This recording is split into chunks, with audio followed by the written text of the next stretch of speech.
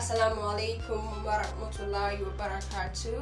Alhamdulillah, it's a great pleasure to be on this platform again, discussing with you guys about things we should notice in Ramadan. So today I'll be talking about the importance of Iman, that is the importance of the first pillar of Islam. Now we all know that the first pillar of Islam is the confession of faith in Allah and His Messenger. Basically, Iman, it is the faith in Almighty Allah and everything He actually does. One of the things that takes a relation to Iman is the kalimatu shahada, ashhadu anna ilaha illallah wa sharika lahu wa ashhadu anna Muhammadur Rasulullah sallallahu alaihi wasallam. I testify there is no God worthy of worship except Almighty Allah, and Muhammad is His messenger. Now, what this says is that it expresses the oneness for Almighty Allah and the messengership of His Prophet Muhammad. The first part, that is believing in Almighty Allah, tells us about how great Almighty Allah is. There's no saying is that there's nothing that cannot prove it enough that Almighty Allah is the only one worthy of worship, because there are so many things He created. He created life, He created every being, and still it's control of everything, which nobody, I repeat, nobody can ever do such. The second part tells us that Prophet Muhammad sallallahu alaihi wasallam is the messenger. He's the one, like a person Almighty Allah sent to guide the mankind on earth, because He can't come by Himself to earth and start telling you that, oh, you should be a Muslim, you should do what you're supposed to do, pay your zakat, fast during Ramadan, pray your daily salat. He can't be doing that. He does that spiritually, but there's somebody that He actually sent to introduce the whole concept to us, and that is Prophet Muhammad sallallahu alaihi wasallam. Also, the first pillar of Islam tells us that Allah has no companion, no associate, or any partner at all.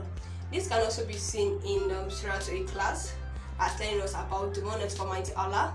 He begot, nor is He begotten. He doesn't have anyone as father, or mother, or family relatives, and He does not even give birth or have a child.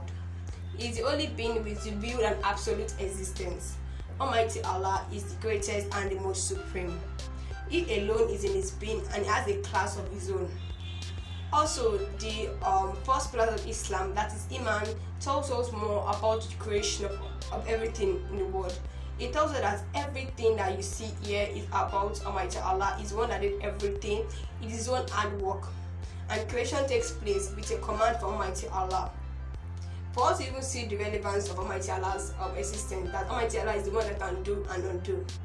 If you can remember very well, during the advent of Islam, the beginning of Islam, after the death of the prophets, the compiling of the Quran.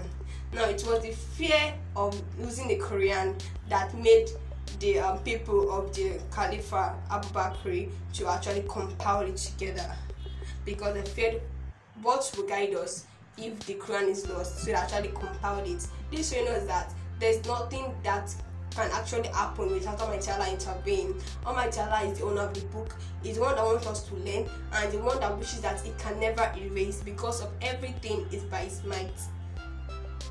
Also, the Iman is a pointer to Allah as the owner of the universe and the brain behind orderliness, and also disorderliness in the nature. Now, Almighty Allah is the one that creates and can also destroy. The first pillar of Islam is also a complete negation of polytheism, shirk.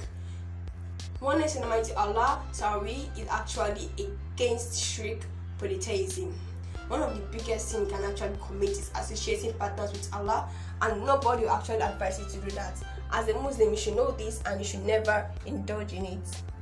Also, the first pillar of Islam teaches us about the human nature of Muhammad, that is talking about the kalimatu shahada. Even the Shahada, when you pronounce it, is actually a gateway to Islam. That's why new converts into Islam actually proclaim that, so that they can become Muslims. So I hope you have learned the importance of the Iman. Now, we don't have to really go into it. There's nobody that will tell me that, oh, I don't understand the importance of Iman in my life, because without Iman, you have nothing. Because without faith, there's nothing that going to push you to always go to Almighty Allah whenever you need Him.